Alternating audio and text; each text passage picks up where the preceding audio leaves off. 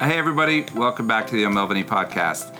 Got a little bit of a different episode today, which I think is great. When we started this podcast, we wanted to give folks an idea about what it's like to work here. And we talk about our recruiting and a lot of different aspects of firm life. And I wanted to get a little bit more detailed and talk about a particular case. And it so happened this summer we got a great result on a really impactful pro bono case in Arkansas involving reproductive rights that I think is really reflective of the pro bono work that we do at the firm, both in terms of its impact, but also in terms of the team that was assembled that included partners and associates and even summer associates that were involved in all aspects, including the trial. So I hope you enjoy the episode and stay tuned for more to come. All right, welcome back to the O'Melveny podcast. Here today with me in New York are my partner Leah Godesky and Kelly Scavone. Kelly's an associate here in our New York office. Both Leah and Kelly were summer associates at the firm and have been in the New York office for their whole career. Welcome, Leah. Thank you. Welcome, Kelly. Hello. So tell us about the Little Rock Family Planning Services case. Leah, why don't I start with you? What is this case? So this is a case that attorneys at the ACL Reproductive Freedom Project asked O'Melveny to take the lead on. And we are representing clinics. There are basically 3 clinics currently in Arkansas that provide abortion care. And we are representing all 3 of them. One is called Little Rock Family Planning, and then 2 Planned Parenthood facilities. And what we were asked to do was represent those 3 clinics in bringing a constitutional challenge to 3 recently enacted Arkansas statutes. And the first statute is a statute that bans abortions where a woman has received a Down syndrome diagnosis in connection with her pregnancy. The second is a requirement that only board-certified or board-eligible OBGYNs provide abortion care. And then the third law bans all abortions after 18 weeks. And that's earlier than the current cutoff in the state. And so this was a case that we filed in late June, and then we were on a rocket docket leading up to an evidentiary hearing for our temporary restraining order and preliminary injunction on July 22nd. And I want to talk about the details of the case, but just taking a step back. So you're a litigation partner, right? Yes. And what's your general practice? You're not doing reproductive rights cases all the time. What's your practice otherwise? Although I have been doing reproductive rights cases since I was a junior associate. Well, I want to talk about that, yeah. But my practice is generally that of a general litigator. I have a mix of securities cases, entertainment cases, insurance cases, really anything and everything complex commercial litigation. And when did you start working on reproductive rights pro bono matters? As a second-year associate, I started working in this area with some attorneys at the ACLU's Reproductive Freedom Project and also attorneys from Planned Parenthood. O'Melveny has a really long relationship with those organizations, and so we're lucky to be able to partner with them on a lot of cases. And so as I've grown up at the firm, I've sort of been focusing more and more of my pro bono practice on those cases, and now it's been really great to have the honor of these organizations trusting O'Melveny to serve as lead counsel. Now, this is a spoiler alert, but this case ended up really well for our client. You've had some other wins, though, too, right? Yes, we've had some other wins. We had another case with the ACLU at the end of last year, which was a challenge in Kentucky. Basically, there was a statute that had outlawed or would have effectively outlawed all second trimester abortion care. And so we partnered with the ACLU on that case, and we did a full-blown discovery record that culminated in a 1-week bench trial. And we got a favorable result earlier this year in the Kentucky case. And I should add that we've had great results, but the fight is not over because there are now appeals pending in both cases. The Kentucky case is going up to the 6th Circuit. And then this case, Little Rock Family Planning, the state has already filed an appeal to the 8th Circuit. Kelly, when did you start getting involved? In reproductive rights cases? Yeah. This was actually my first. I was a first-year associate at the firm, and then I left to clerk and came back. And basically right when I came back, I heard Leah was doing these cases. I'm sure I knew you were doing them before, but it was drawn to my attention, and I begged her to put me on one of them. Because I really, this issue is important to me, but also I really wanted to get more experience, maybe stand up in court, which I got to do, which was awesome. But this was my first one. And what's your practice when you're not doing reproductive rights cases? Very similar general practice, which I really enjoy. Some securities, some white collar, a mortgage-related qui tam, which is like a civil fraud case, general commercial litigation. So what was the team on this case? We had a great team. We should give a shout out to a mid-level associate in our Century City office, Taylor Simeone, who actually started in our New York office. And Taylor worked with me on the Kentucky case I mentioned earlier, and then also was on this case, and so she was certainly a key member of the team.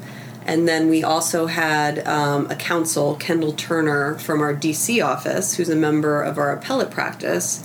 And Kendall was critical to the team because she was taking the lead on endless briefing. And Alan, you can't see this right now, but Alan is sitting with the, I think, almost 200-page opinion that the judge ultimately issued. And that is the product of many hundreds of pages of briefing that was submitted during that 1-month period.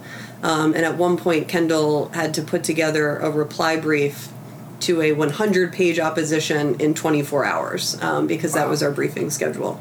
So, and then the other critical thing I want to mention is the team of summer associates we had. We had 2 or 3 summer associates in New York who helped on the case. We had 2 summers in D.C. who helped on the case. And then we had 3 more in our Century City office. And quite honestly, given the briefing schedule that we were faced with, we never could have filed our papers without our army of summer associates because, quite frankly, it was just an all-hands-on-deck situation, and they were critical to the team. And we're actually going to hear from one of those summer associates in a few minutes here. So, Kelly, when this case came in and you started working on it, I know for a fact that you were busy on other cases as well. Talk a little bit about the experience that you did get and the work that you were doing on this case. Yeah, so pro bono cases generally at the firm, Melviney's so great about encouraging associates to work on them, are great opportunities to work on brief writing and working with witnesses, witness interviews that maybe you don't always get on some of your billable cases. Sometimes you do. But first it was a lot of brief writing. We also wrote a ton of declarations from our fact and expert witnesses, which was also a great experience. And we wrote, I feel like, many, many briefs in this case. I can't remember how many. But the really awesome thing about this case was that because it was essentially a one-day trial, Leah was great about giving us opportunities to put on witnesses. So I ended up doing my first direct in court.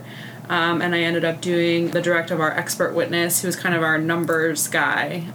He analyzed the burden that would befall the women of Arkansas if the OBGYN requirement, which is one of the 3 laws that Leah mentioned earlier, if that one were to go into effect, because essentially that law would lead to no abortion almost in Arkansas. And so he looked at the capacity and the demand of that law if it were to go into effect. So I got to put him on in court, which was great. And Taylor did, I think, 2 directs and 2 crosses, or maybe 1 direct. But she also 2 crosses and a direct, yeah. Yeah. So what was the trial experience like? You guys went down to Arkansas, and what was that like? Well, first we had to get there, which I have to say was quite a challenge because it turns out there were no direct flights from New York, and getting our entire team to Arkansas on time proved to be quite a challenge with, like, comedic travel experiences where both Kendall and I were once diverted to O'Hare at the same time. But we did eventually get there about 4 days out from the hearing. Yeah, I think, Leah, you were in O'Hare for 24? Yeah, 36 hours? Almost 48 hours, yeah. The luxury of work travel. Yes. Yeah.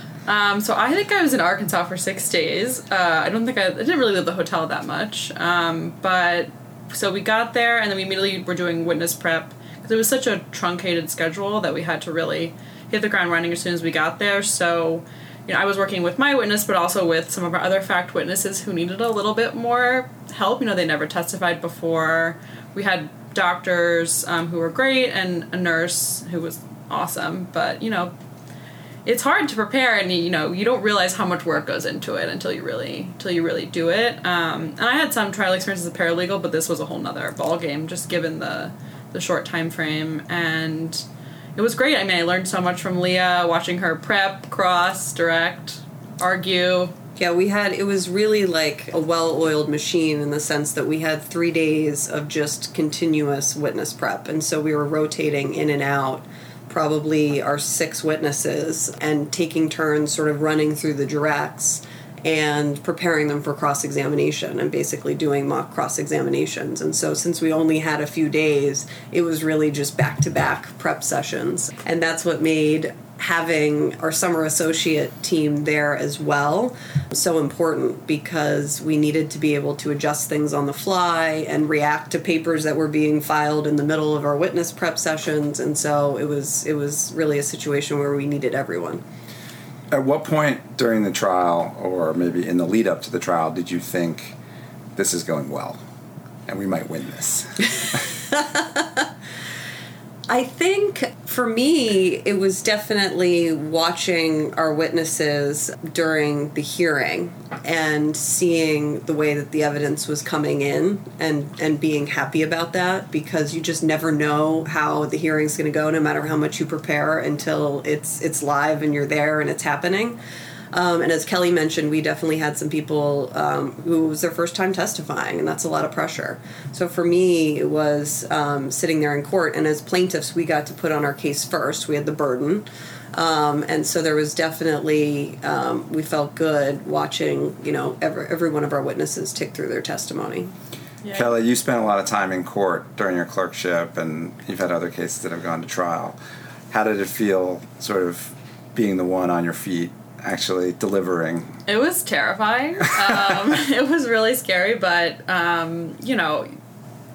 preparation is key, obviously, which sounds cliche, but it's so true. Thankfully I had the expert witness and he was awesome. But you just have to run it over and over and over again. And then, once you get up there, it's easy. It's just, it's still scary walking up there for sure. But I think if you're prepared, it makes such a difference.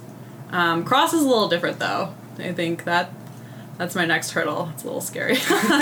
Well, Kelly had sort of a pseudo-cross experience because she did the direct examination of our expert during our case in chief, and then we had to recall him during rebuttal. And so that was sort of an experience of the whole thing wasn't necessarily planned ahead of time, and we had to react to things that the other side had tried to establish during cross. And so Kelly was huddled with our expert in sort of the war room adjacent to the courtroom, piecing together the rebuttal testimony so that we could put that on at the end of the night, which is definitely more of a experience similar to cross-examination. Yeah, I should say it was a lot of fun. It really was. It's one of those things where as soon as it's over, you're like, wow, that was a lot of fun. Yeah. But while it's happening, it's a little scary. But did you take a step back ever and think, this is a lot of work, it's a great experience, but we're really doing something super important here too? Yeah, I think definitely during the trial, but also when we were doing the preparation, just talking to the doctors and the nurses about their careers. We had people who were flying in from Southern California. There's another guy who didn't testify, but who flies in from Seattle. And again, Little Rock is not easy to get to. And these people really put their careers and their lives aside to help these people, and it was a lot at stake, so it was definitely even scarier, but so important. I think that was really a great feeling. So, all right, well, you guys both mentioned our summer associates and what great work they did on the case, and I wanted to bring in at least one of them, Lauren Casale, who's a student at Fordham here in New York, and we're going to call her. This is the first time we've ever actually called someone live on the podcast. Let's see how it goes.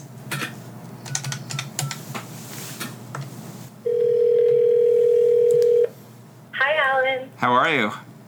Good, how are you? Good, you're on the podcast. Hi, Lauren. Oh, great. We're talking about the case, and I wanted to hear from you how your experience was working on this important case. Yeah, it was a great experience. I was assigned the Arkansas case during my first day at Albany as my pro bono assignment for the summer. And I think overall we had 2 summers in New York, 2 summers in D.C., and 2 summers in Century City working on it throughout the summer. So it's cool to work across offices with different people. I definitely didn't expect going into the summer to be working on a case that was, in the news, and especially a pro bono case where we got to actually attend the hearing and help out on the ground. What was it like doing trial prep in Arkansas? It was great. So the other summer, and I from New York got to Arkansas on Saturday morning and stayed there a third Tuesday.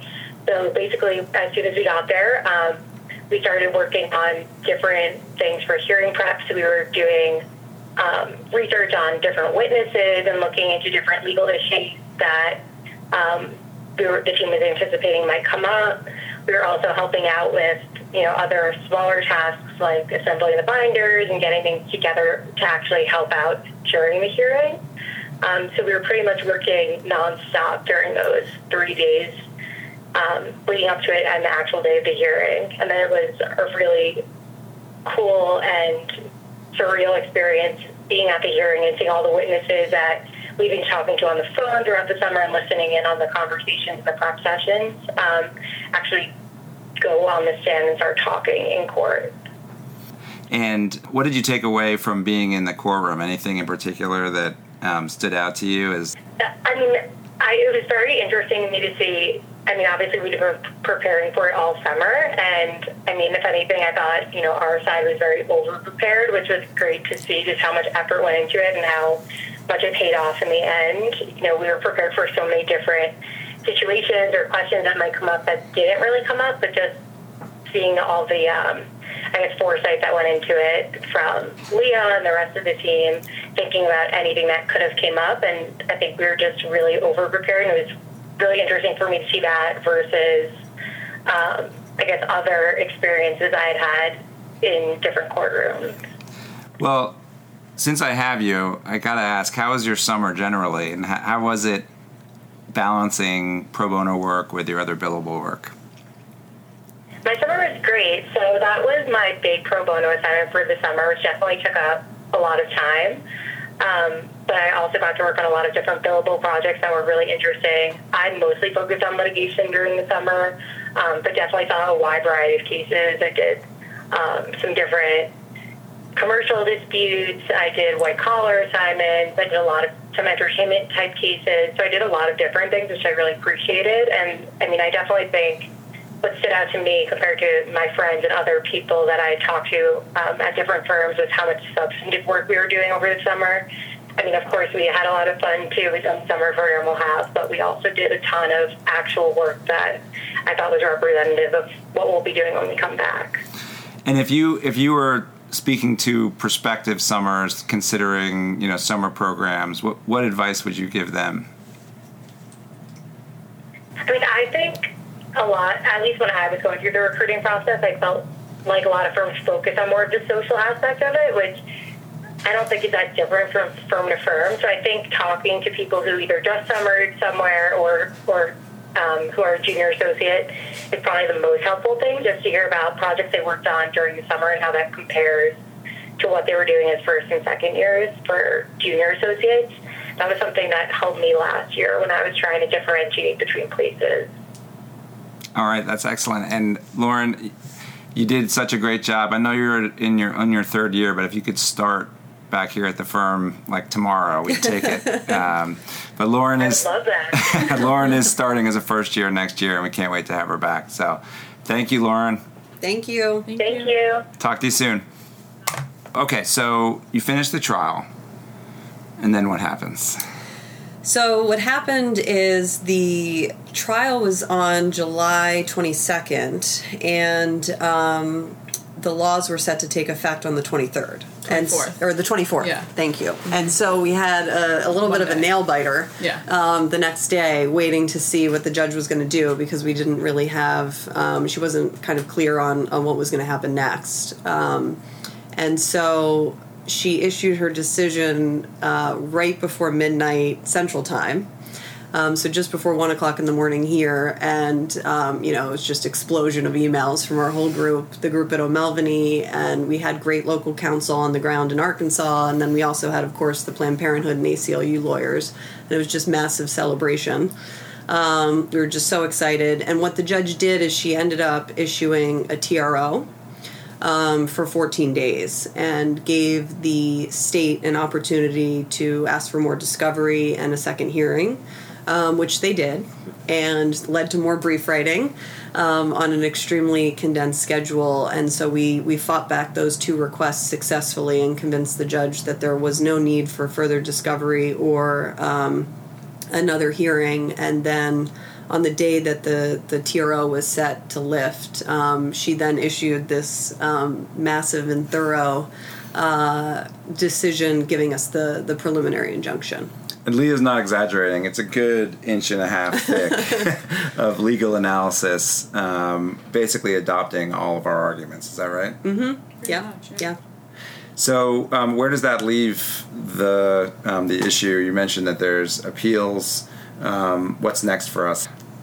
So the state filed their notice of appeal within minutes of the preliminary injunction order coming through. And so now we are headed to the 8th Circuit, and I think we entered our appearances today, actually, and now we turn things over to Kendall, our appellate specialist, to take the lead in working our way through the 8th Circuit. So we know we have another challenge ahead of us, but we're feeling optimistic. We certainly did our best in terms of developing the factual record that we know the 8th Circuit's going to be looking for on appeal. And Kendall may be arguing the appeal. Yeah, right she's now. going to argue the appeal. Yeah. So, Kelly, in thinking about your pro bono practice, where do you think this leaves you in terms of wanting to do, additional pro bono work in this area, and what does it say to you about sort of the opportunities that that pro bono work provides? I think about an hour after the hearing, I ran to Leah and I said, let's do another one. And we will. That's the great part. We will. So yeah, I mean, it was an incredible experience, especially just having gotten back to the firm 6 months or something like that before I started on this case. It was awesome. Love to do more. I think we may have more on this case, depending on what happens in the 8th Circuit, so maybe some discovery, we'll see. But I think pro bono, it just has amazing opportunities, whether it be brief writing, stand-up experience, depositions, just building skills, I think, is really helpful. And the firm is so great about encouraging people to work on pro bono, also seek out different kinds of pro bono cases. Maybe there's an issue that you're passionate about, and maybe you can find a partner who also shares that interest. So I think there's a lot of opportunities for pro bono experience. And if somebody wants to read this massive order, where would they find it? Well, it's on the docket, but there's been so much press coverage of the case that if you were to Google the case, there's a lot of news articles linking the media coverage of the decision and the preliminary injunction to the actual decision. And how is it working with the ACLU lawyers, the Planned Parenthood lawyers? Wonderful. We we really have been developing a long-term relationship with them, and I think that was actually one of my favorite parts of the time we spent in Arkansas before the hearing. We were just truly functioning as one team. And it wasn't as though we had, a law firm and two different organizations. It was really just one team, fully integrated, and we're looking forward to continuing working with them on this and other cases. All right. Well, thank you both. This has been great, and we look forward to hearing about your next adventures. Yes. Congratulations. Thank you.